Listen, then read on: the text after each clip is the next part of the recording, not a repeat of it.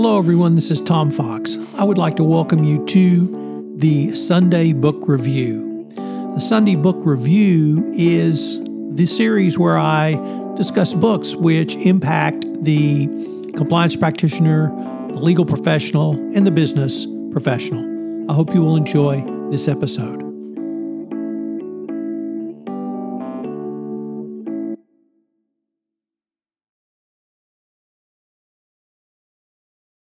At Evernorth Health Services, we believe costs shouldn't get in the way of life-changing care, and we're doing everything in our power to make it possible. Behavioral health solutions that also keep your projections at their best? It's possible. Pharmacy benefits that benefit your bottom line? It's possible. Complex specialty care that cares about your ROI? It's possible. Because we're already doing it. All while saving businesses billions. That's Wonder made possible. Learn more at evernorth.com/wonder.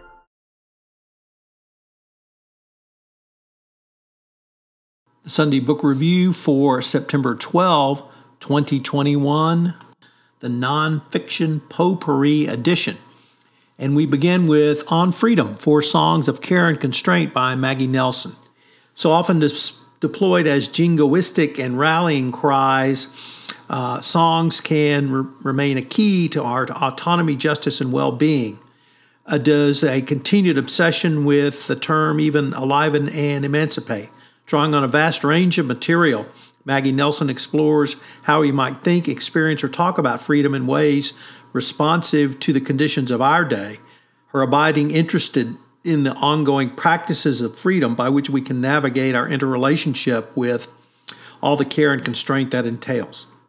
For Nelson, thinking through these knots in our culture from the recent debates is a practice of freedom, a means of forging fortitude, courage, and company. This is an essential book for our changing times. Next up, A Beautiful Country by Quine Julie Wong, who came to the United States in 1994, but as a child and was overwhelmed by crushing fear and scarcity. Her parents were professors, and she talked about her experiences in New York City. She has little to hold beyond the constant refrain, whatever happens, say that you were born here, that you've always lived here. Inhabiting her childhood perspective with exquisite lyrical clarity, unforgettable charm, and strength, the author has penned an essential American story about a family fracturing under the weight of invisibility, a girl coming of age in the shadows, and who never stops seeking the light. Next up, Unbound, My Story of Liberation and the Birth of Me Too movement by Tanara Burke. Burke did not always have the courage to say Me Too. As a child, she reeled under sexual assault, believing she was responsive. Unable to confess what she thought of her own sins for fear of shattering her family, her soul split into two. One was bright and one was bad, a shame-ridden girl who thought of herself as a vile rule breaker, not a victim. Unbound is a story of an inimitable woman's inner strength and perseverance, all in the pursuit of bringing healing to her community and the world around her. But it's also the story of possibility, of empathy, of power, and the leaders we have inside ourselves. And sharing her path towards healing and saying Me Too, the author reaches out a hand to help those who are on this journey. And finally, from Roy Tolkien, There's a Hole in My Bucket, The Journey of Two Brothers. These are the great-grandsons of the author J.R.R. Tolkien, and they've always enjoyed adventure. When one brother, Mike, was diagnosed with ALS, or Lou Gehrig's disease, the brothers decided to use the time they had left to tick off as much as possible for Mike, from remote camping in Norway to traveling through New Zealand. Yet when Mike dies, his brother Roy discovers his brother had been writing another kind of bucket list. 50 things he wanted Roy to do after his death. The first task, he wanted his mild-mannered brother to trip up on his way to the lectern to deliver his eulogy. What follows is an emotionally charged test that will push the remaining brother out of his comfort zone.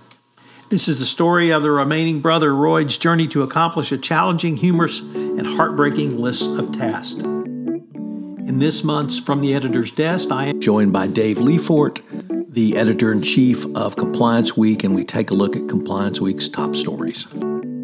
If you like another look at 9/11, check out my podcast series, Looking Back on 9/11, which premieres on Monday, September 6th, and runs the week up to 9/11. Interested in how to avoid a compliance disaster? Check out my series, Survive and Thrive, co-hosted once again by Courtney Nordrum.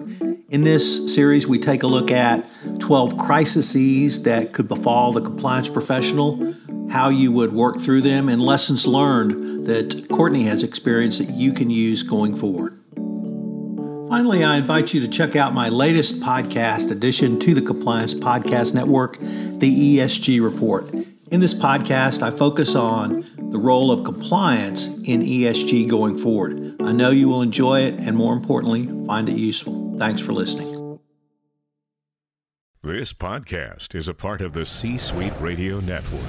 For more top business podcasts, visit c-suiteradio.com.